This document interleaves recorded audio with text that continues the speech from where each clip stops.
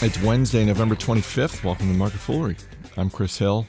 I am alone in the studio. Yes, if you're a longtime listener, it's one of those. If you're one of our new listeners, I hope you enjoyed the Millennials and Investing two-part series that David Kretzmann and Aaron Bush and I did. We had fun doing it. Hope people enjoyed it. You can always drop us an email, marketfoolery@fool.com, if you have more questions. If you think we should do it again, if you think, no, that was fine, don't ever do it again, whatever, drop us an email. I wanted to talk about a couple of things. It is Thanksgiving week, so it's a short week. The market is closed on Thursday. It is, I guess, technically a half day on Friday. The market will close at 1 o'clock in the afternoon, presumably so that the people who work there can go get their Black Friday shopping in. But I want to talk about a couple of things today, and I'll start with something Nell Minow mentioned on the radio show last week when we were talking about movies, and she was saying that the movie to keep an eye out for over the holidays, yes, obviously Star Wars, but The Big Short, the film version of Michael Lewis's great book, The Big Short. And that's one of those business books that if you haven't read it, definitely put it on your list, because it is a brilliant profile of a few people who saw the 2008 housing crisis coming and were able to massively profit off of it. But it got me thinking about business movies in general, and I realized that The Big Short, while it technically will come out in 2015, it's really going to hit theaters in January. And it got me thinking about a business movie that I had seen recently that I want to recommend because I think it's the best business movie of the year. It's a documentary called All Things Must Pass, The Rise and Fall of Tower Records. Now, if you're in your 20s or even in your 30s, completely understandable if you're furrowing your brow thinking, wait a minute, what is Tower Records? But this is a great documentary, and it's one of those businesses that is surprising in a lot of ways. And this is a film you're going to have to work to find because it's not really in theaters. I think it hits Netflix and Amazon Prime in a few weeks. But Tower Records started in 1960 and had a 40-year run of being profitable every year. And by 1999, it was doing over $1 billion in sales. And 5 years later, the company was bankrupt. And if you like business at all, if you like music at all, I promise you're really going to enjoy this movie. It's got people like Bruce Springsteen and Elton John and Dave Grohl talking about what Tower Records meant to them. In the case of Dave Grohl, he's not only one of the biggest stars in music, he is also a former employee of Tower Records. But the person at the center of it all is a guy named Russ Solomon. He founded the company. And we talk about businesses that people have a great affinity for, and we talk about founder-led companies where the founder has a lot of passion, and Russ Solomon has that 100%. And what's interesting to me, one of the interesting things I think about this movie is that there are things that Russ Solomon did in building this business, which started in Sacramento, California as a single record store and then became this global retailer. He was really ahead of his time in some of the ways that he ran his business. He ran a very flat organization. He delegated a lot to his lieutenants. It was a national chain, but there was not a lot of the national business dictating to the local stores, this is how you have to run it. The local stores had a lot of control in terms of how they would set up displays and what the artwork would look like. And Dave Grohl talks about how he got a job at Tower Records because it was the one place where he could work where he wouldn't have to cut his hair. And what was the most important thing in employees was passion for music. By the way, there were other things that Russ Solomon did in running that business that when you're watching it, you're thinking, wow, it's kind of amazing this business lasted as long as it did with some of the things that were just sloppy. and things that were in some ways just criminal. One of the employees talks about how he would submit as a business expense. He would look to be reimbursed for money that he spent on cocaine, and he would just submit that as a business expense, which is pretty astounding if you think about it. And for anyone who wonders about how quickly technology can move, there's an incredible moment in this documentary where Russ Solomon is doing this interview in the 1990s, and he's being asked about the changing technology in the music business. And at that point in time, the big change was moving from vinyl records and cassettes to CDs. And he's asked about this crazy notion of, in the future, music will actually be beamed into your home and video could be beamed into your home. And he says, you know what? That may happen at some point, but if it does happen, it's going to come over a long period of time, and we're going to be able to deal with it. Not exactly how it played out. But again, I strongly recommend this movie for anyone who, like I said, if you like business, if you like music, it's an incredible story. All Things Must Pass, The Rise and Fall of Tower Records. I have a couple of housekeeping items before wrapping up with a couple of thoughts around Thanksgiving. One is that, hard to believe, but yes, we're already thinking about summer internships for 2016. Those are going to be posted soon on our site. I will let you know when they get posted, so keep an ear out for that. Second, I mentioned this on the radio show.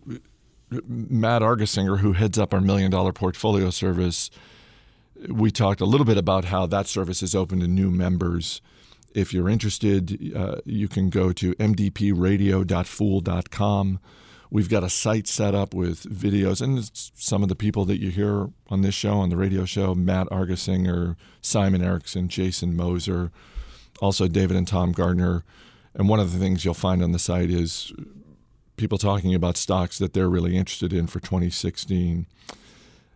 mdpradio.fool.com. Check it out. It's a free site. $1 Million Portfolio, by the way, not a free service, as you probably know. And I'll say about MDP what I said about options when Jeff Fisher was in the studio about a month ago. $1 Million Portfolio, really good service, really amazing team that Matt Argesinger has working with him. But just like with Motley Fool Options, it's not for everyone. So check out the site. If it's right for you, you'll know. If it's not, that's fine. mdpradio.fool.com. Final housekeeping note. I mentioned the Run for Shelter race that we had. This was on Sunday. We had a great turnout. We had about 40 people from the Motley Fool. Nearly 700 people registered for the races. There was a 5K race and a 10K race and a fun run for kids, and raised a lot of money for the Carpenter Shelter. If you're wondering how some of the fools that you've listened to did, Tim Hansen did great. We did not win. The Motley Fool's winning streak in the 10K race came to an end because Max Hacker, one of our financial planners and the defending champion in the 10K race, Max had another commitment, so he was not able to do it. So Tim Hansen did great. I think he finished maybe 10th, maybe even in the top 10. Christine Hargis, who is one of the hosts of Industry Focus, the Industry Focus podcast, Christine Hargis came in 3rd overall for the women in the 5K race. And I'm not going to lie, Morgan Housel, I said on this podcast, Morgan's in good shape. Morgan could do well in the race, but Morgan has a newborn baby, and if he gets a terrible night's sleep, he could finish last. And I'll be honest, I was kind of rooting for the latter. I know that's not the nicest thought in the world, but just for humor's sake, I thought that'd be kind of interesting. No, his kid had a good night's sleep, so he had a good night's sleep. Morgan did great. And thanks again to the Carpenter Shelter. It's a great organization here in Alexandria. They do a wonderful job of helping people who have had a rough patch in their life. They're struggling. Some of the people who are there are kids. It's people with jobs, and the Carpenter Shelter is there to help them out. So as I mentioned, Thursday is Thanksgiving here in America. I know most countries don't have a Thanksgiving holiday, but stick with me on this one. I'm going to be heading up to Boston, going to my sister's house, where we will have a cozy sit-down dinner for about 45 people. And I grew up in Maine, and every year we'd pack up the car and drive down to Massachusetts to my aunt's house in Lowell, Massachusetts. And that was a drive that took 3.5, 4 hours, and kind of a schlep, just not a particularly easy drive. Not the worst drive in the world, but just it was an effort. It was a serious effort. And I know that every family has a history, every family has memories, and those memories are often captured in photos. And my family's Thanksgiving is centered around my mother's side of the family. She's one of 4 daughters in her family. And so every 5 to 10 years, we will take a big group photo for Thanksgiving. And one of the iconic photos in our family history is the first time that happened. It was 1963, and it's my mom, her 3 sisters, their mother, and about 15 children who are between the ages of 1 and 10. And that is a photo that my siblings and I and my cousins and I, we look at that photo now, and we just kind of laugh to ourselves because all we can think is, oh my God, that looks exhausting. That's just an exhausting amount of effort went into that photo with that many small kids and just a few adults.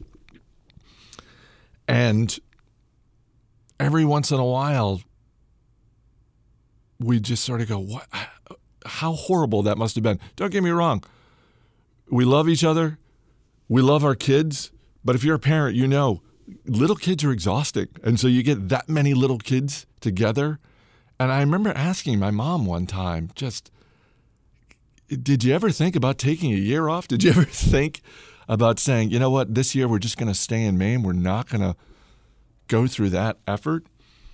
And she said, no, I never thought about that because it was important to us. And it was important to your grandmother. And it was what we all wanted. And it got me just to thinking about how we talk about investments, and some investments have nothing to do with money. When you invest in your family, you invest in your friends, in your community, it's not about money. That, by the way, is a really good reason to invest, so that you have money to dedicate to causes that you care about, to help out a family member or a friend. But those are really important investments that don't really have anything to do with money. So wherever you are in the world, please take a moment this week, even if you're not celebrating Thanksgiving, as we do here in America. Please just take a moment to give thanks. Because I know that some of you are struggling with work, with family, with school, your health, relationships. We all struggle. Just as the stock market hits a rough patch for a year or two, so do we. Every one of us hits a rough patch now and then. And when you get through it, just like with the stock market, you come out stronger on the other side, a little wiser on the other side, and it helps you to appreciate the good times even more. That's going to do it for today's edition of Market Foolery. The show's mixed by Dan Boyd. We'll be back on Monday. Until then, thanks for listening. We'll see you next time.